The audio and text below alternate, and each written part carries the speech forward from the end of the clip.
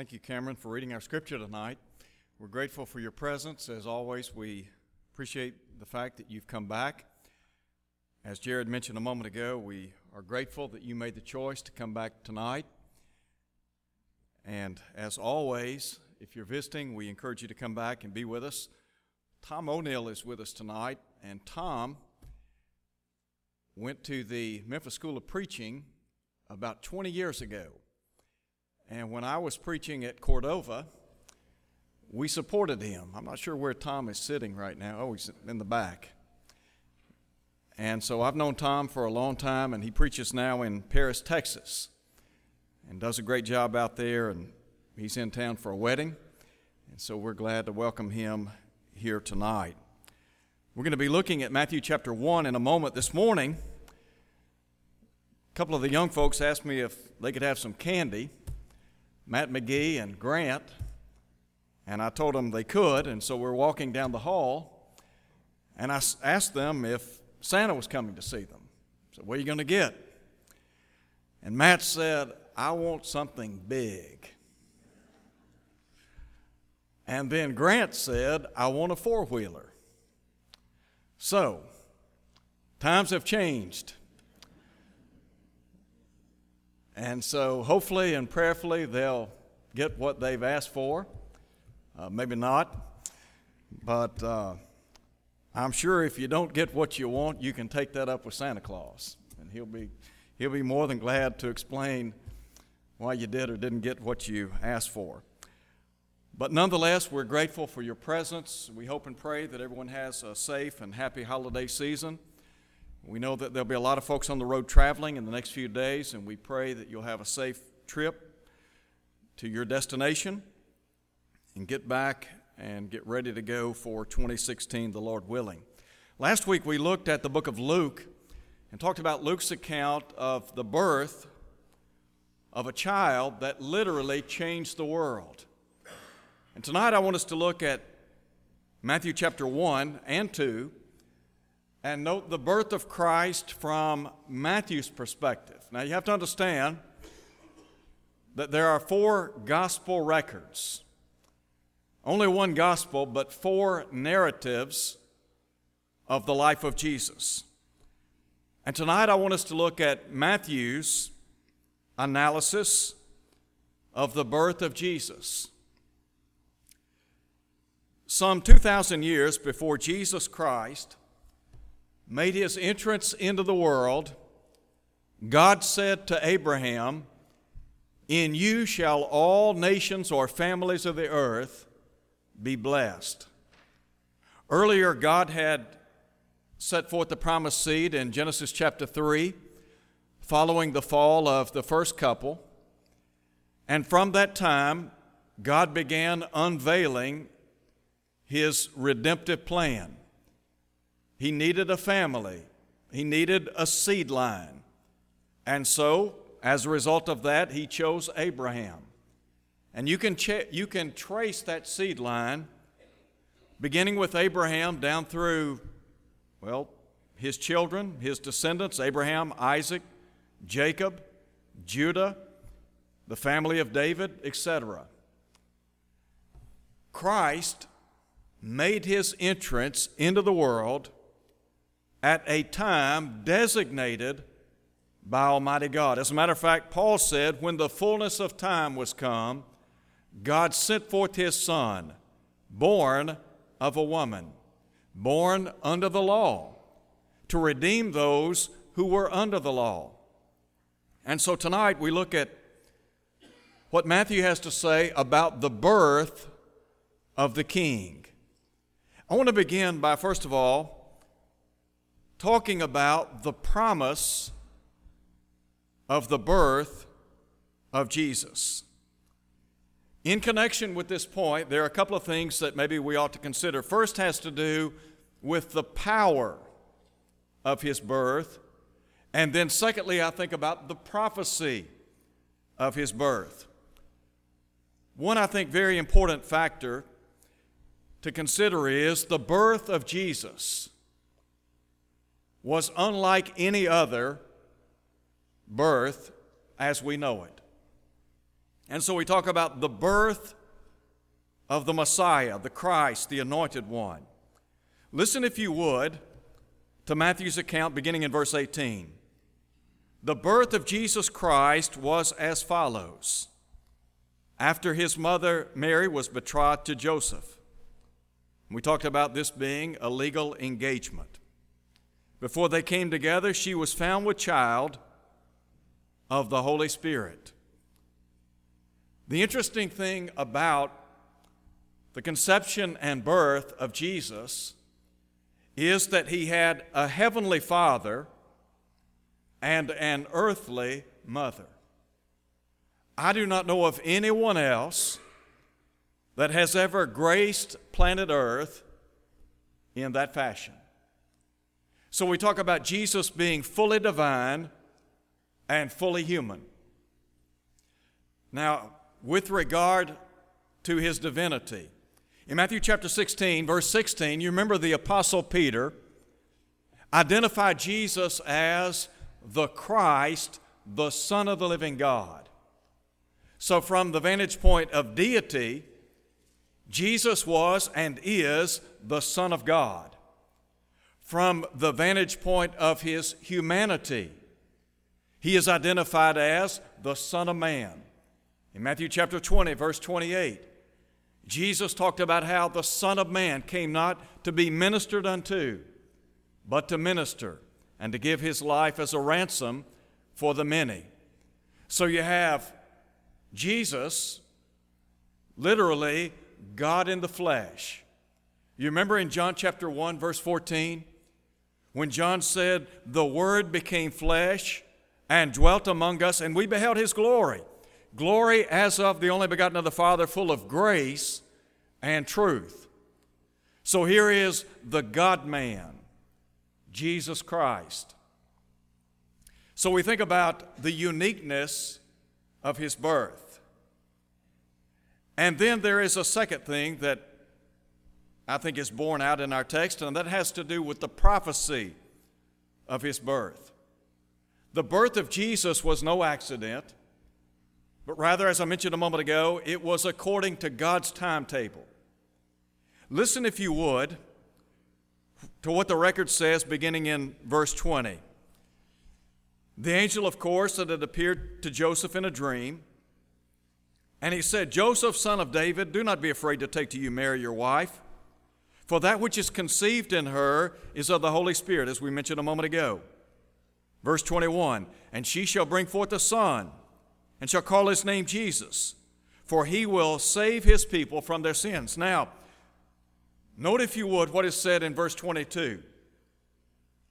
"All this was done that it might be fulfilled, which was spoken by the Lord through the prophet." Matthew is going to quote the prophet Isaiah. Isaiah wrote in Isaiah chapter 7, verse 14, about the coming of the Messiah. And he said, "The virgin shall conceive and bear a son," or bear a child. This child, this son, would be called Emmanuel.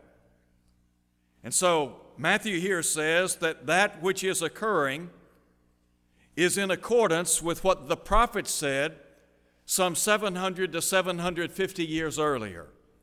And here's what he said: "Behold, a virgin shall be with child, and bear a son, and they shall call his name Emmanuel," which is translated, or some translations say, which is interpreted, God with us.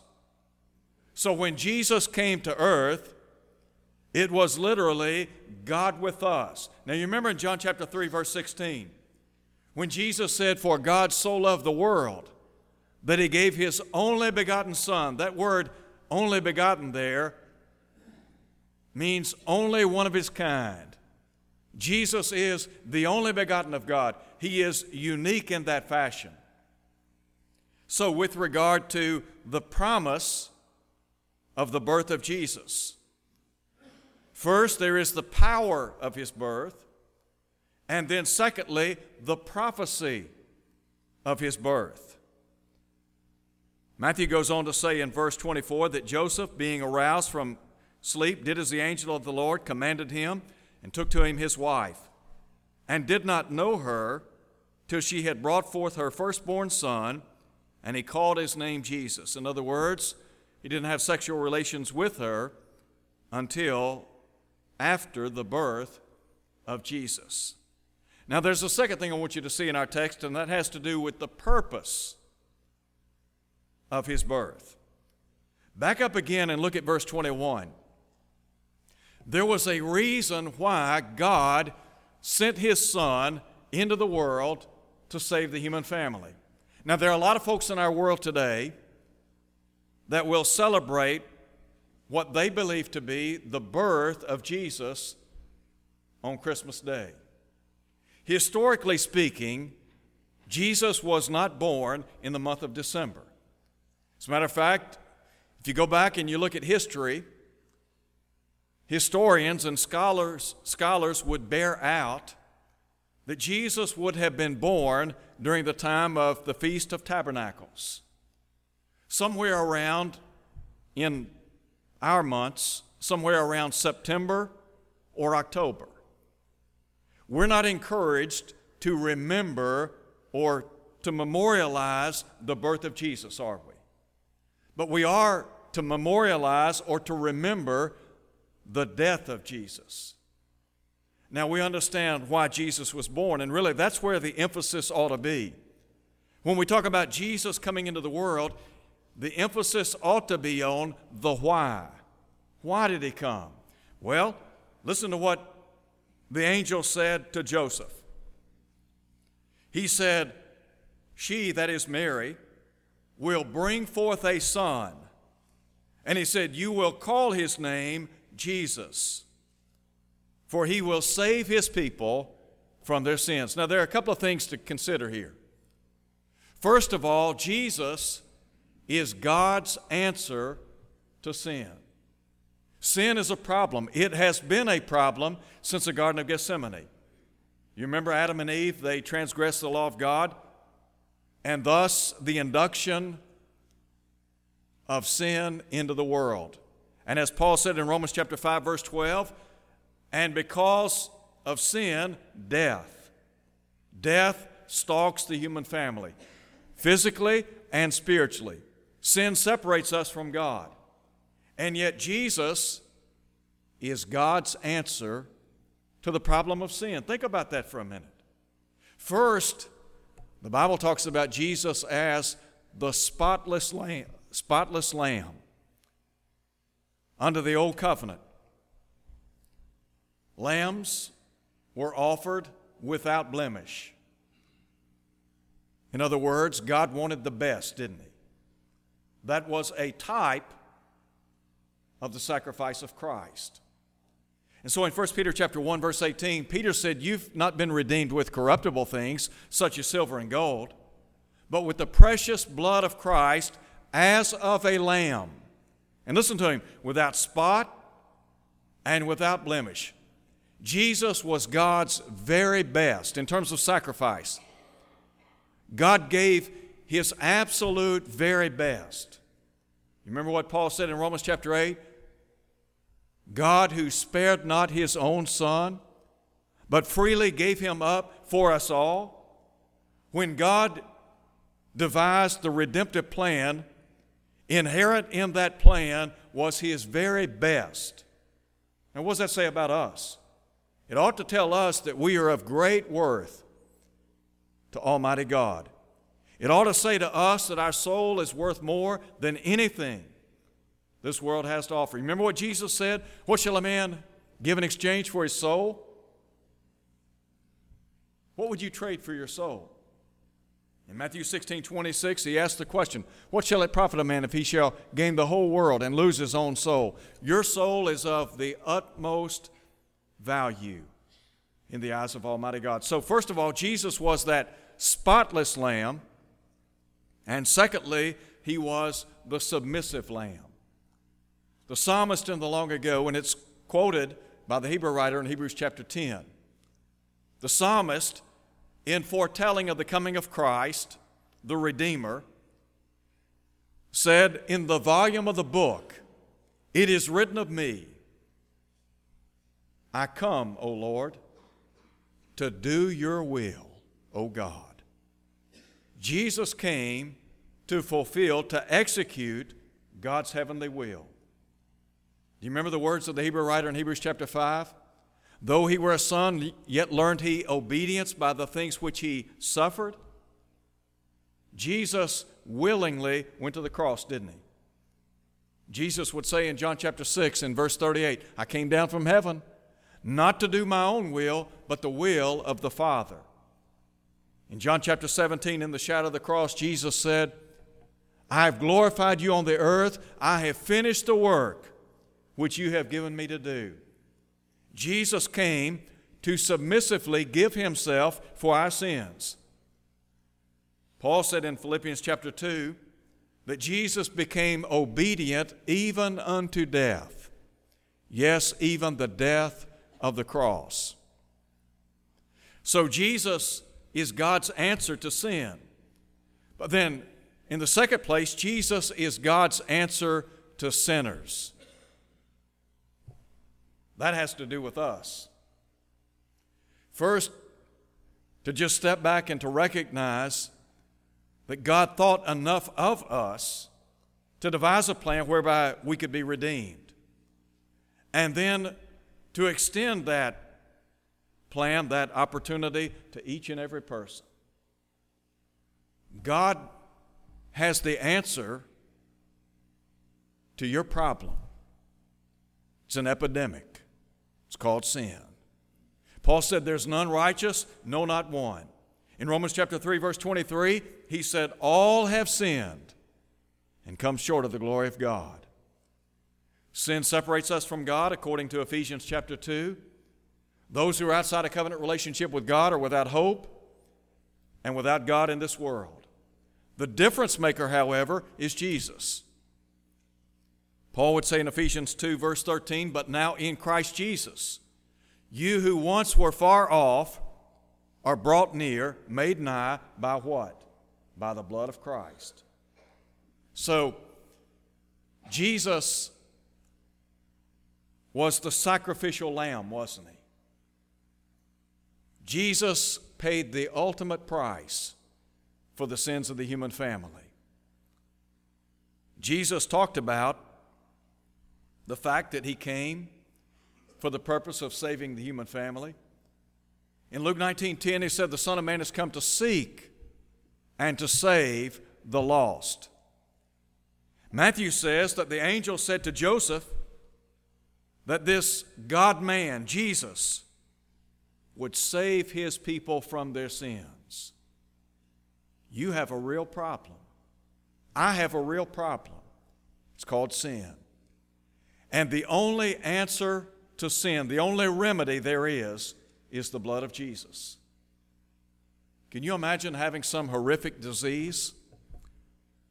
A disease that without the proper antidote, you would die?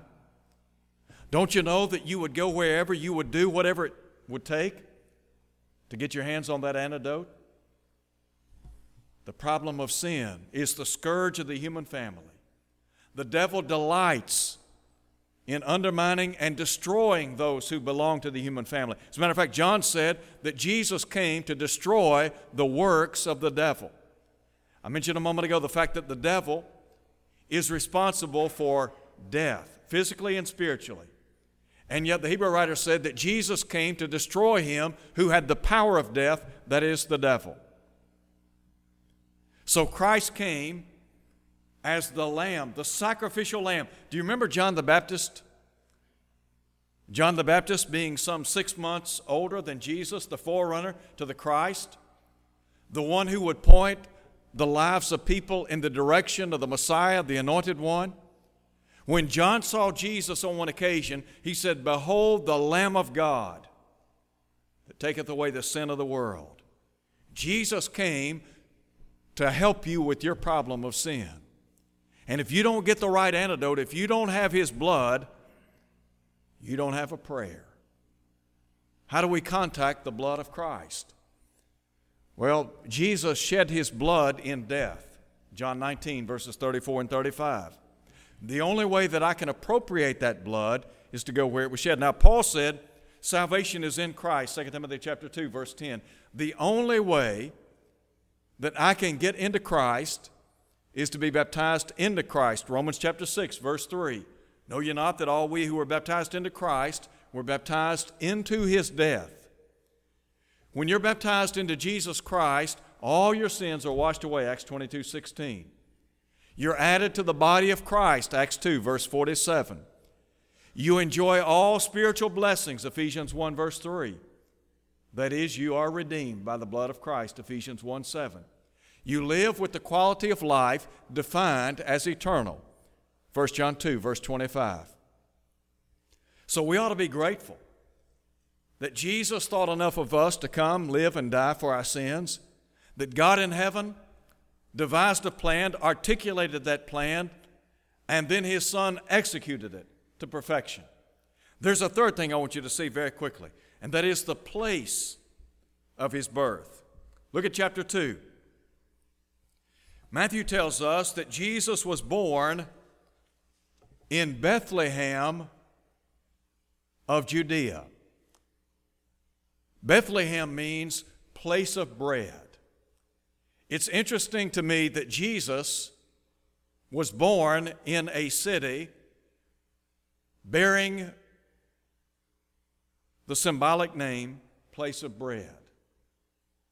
And he was the bread of life that came down from heaven. Jesus was born in Bethlehem of Judea. The prophets had foretold of his birth and specifically of the place where he would be born. We're going to look at that in just a moment, but let me just very quickly introduce you to the wise men, the Magi, who approached Jesus. That is, they sought him out. Listen, if you would, to what the text says. Now, the wise men, the Magi, were the learned people from the East. In other words, they were individuals typically that were knowledgeable of astronomy, astrology, medicine, etc. And so the Bible says that Jesus was born in Bethlehem of Judea in the days of Herod the king. And behold, wise men from the east came to Jerusalem, saying, Where is he who has been born King of the Jews? For we have seen his star in the east and have come to worship him. When Herod the king heard these things, and Herod the king, Herod the first, was a monster of a person. As a matter of fact, he does his best to destroy the Christ, which tells us the devil did not want God's plan to come to fruition. So when Herod the king heard these things, he was troubled, and all Jerusalem with him. When he had gathered all the chief priests and scribes of the people together, he inquired of them where the Christ was to be born. And here's what they said: In Bethlehem of Judea, for thus it is written by the prophet, But you, Bethlehem, in the land of Judah, art not least among the rulers of Judah. Let me just pause here. Micah is the one that foretold of the birthplace of Jesus in Micah chapter 5 at verse 2.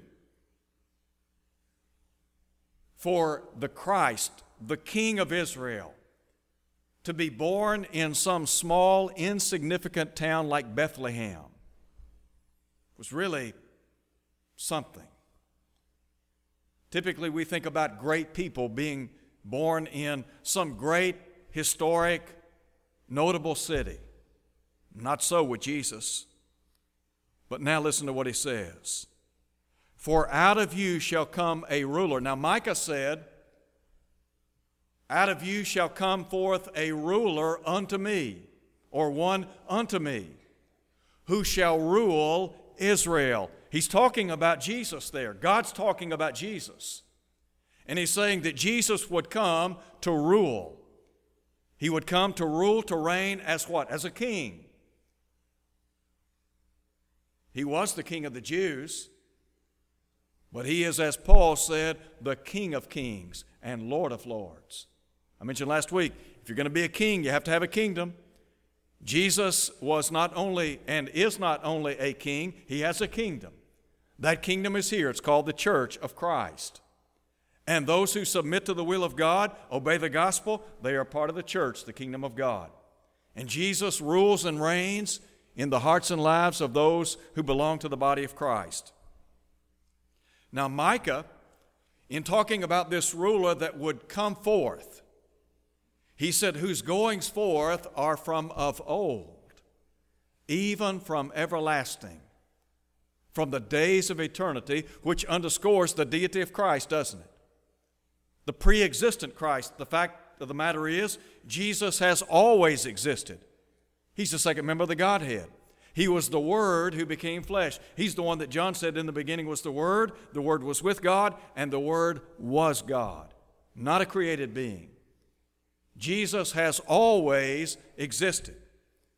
So, the wise men, they had seen this star in the east, and they've come for the purpose of worshiping Him. They've come to approach the Messiah, that is the Son of God, the long-awaited Messiah. Now, verse 7 tells us that Herod, when he had secretly called the wise men, determined from them what time the star appeared. He sent them to Bethlehem and said, "Go and search diligently for the young child. And when you found him, bring back word to me that I may come and worship him also." That was a blatant lie. He wasn't interested in worshiping Jesus. And so in verse 9, when they heard the king, they departed. And behold, the star which they had seen in the east went before them, till it came and stood over where the young child was. When they saw the star, they rejoiced with exceedingly great joy. And when they had come into the house, I want you to just think with me for a minute. First, these wise men, the Magi, they had seen this star in the east. And they have diligently sought out the Messiah, the Christ. They wanted to come into the presence of King Jesus, didn't they? That ought to say something to us. That we ought to seek out the Son of God. How do we do that? How do we learn about Jesus? How do we develop an intimate relationship with the Lord?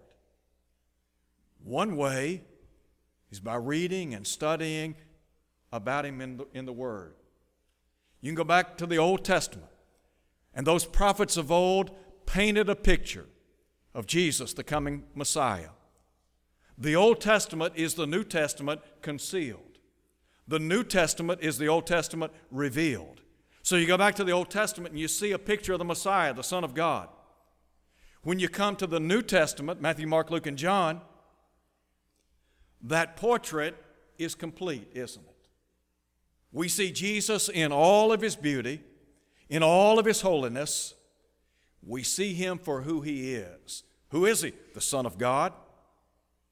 You remember in John chapter 6 when Jesus talked about how He was the bread of life that had come down from heaven? Many of His disciples went back and walked no more with Him. And Jesus asked those who were present, "Will you also go away?" And Peter spoke up and he said, "Lord, to whom shall we go? For you have the words of life eternal." And then he said, "We have come to know and believe that you are the Christ, the Son of the living God." That's the conclusion that all of us ought to come to.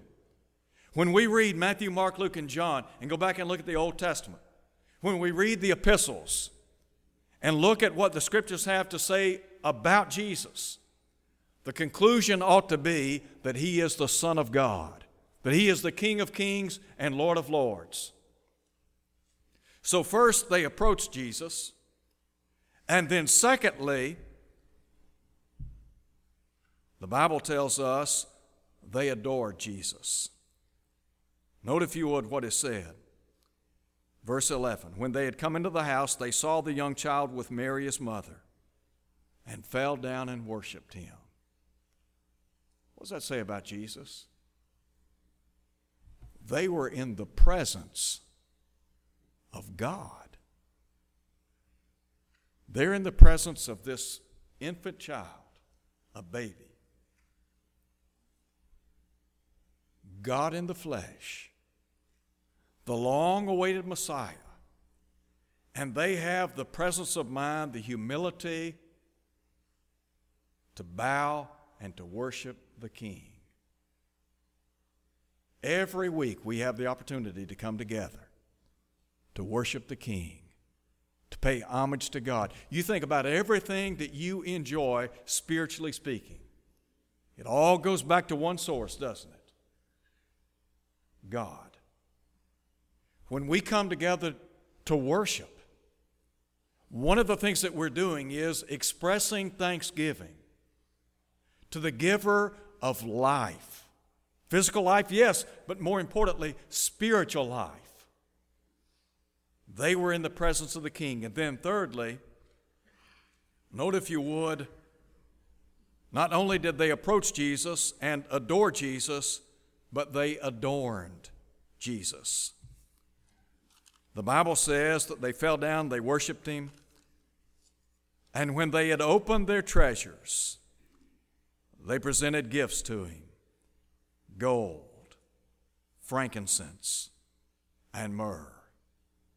They brought these treasures from the east, things of great value. Frankincense used in making grain or meal offerings under the Old Covenant. It was used in holy oil, also used in showbread.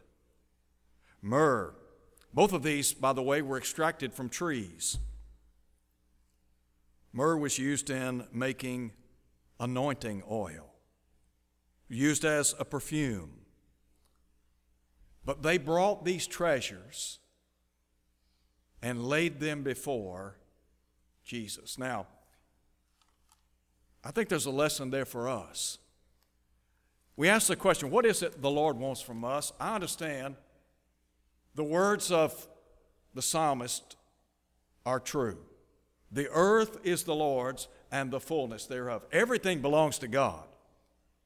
When it's all said and done, He owns everything, lock, stock, and barrel. I'm just a steward of what I possess. I came into this world with nothing, I'll leave with nothing. And so I have to use the things that God blesses me with wisely, prudently. I understand that we give of our means every first day of the week. But more importantly, what the Lord really wants from us. We talk about these men came and presented gifts unto the Lord. They gave Him their best, didn't they? Is that not what the Lord wants from us? He wants us to give our best. That is, He wants me to give my best in terms of my time, my talents, my treasures.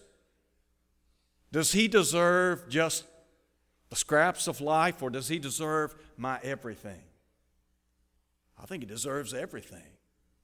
When you look at the life of the Apostle Paul in Galatians chapter 2, he said, "The life that I now live in the flesh, I live by faith in the Son of God, who loved me and gave Himself for me." He prefaced that by saying, it's no longer I who live, but Christ who lives in me.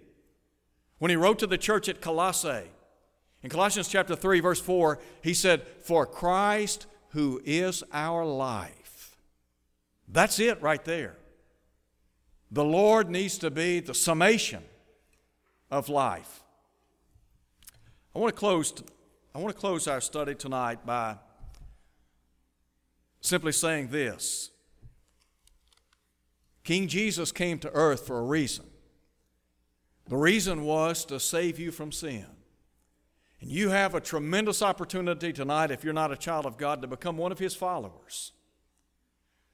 When you talk about following Jesus, it means putting Him first, denying self. Jesus said, "If any man will come after me, let him deny himself, take up his cross, and follow me." Are you willing to follow Jesus, to follow in His footsteps? Are you willing to make Him the Lord of your life? If so, I want to encourage you tonight, put your faith and trust in Him. Believe that He is the Son of God, John 8:24. Confess his name before others, as the eunuch did in Acts chapter 8, verse 37. Be baptized into Christ, all your sins will be washed away, Acts 2:38. And then be faithful until death, Revelation 2:10. If you're here tonight and you're not faithful, I would strongly encourage you to make things right. We had some folks this morning that came, asked for the prayers of the church, and we're grateful for that. It may have been the case that you were here, you wanted to come, but you didn't for whatever reason. One young lady came to Jared and me after services this morning and said, I should have come forward, but I didn't. And so we had prayer, restoration. You could come tonight as we stand and sing.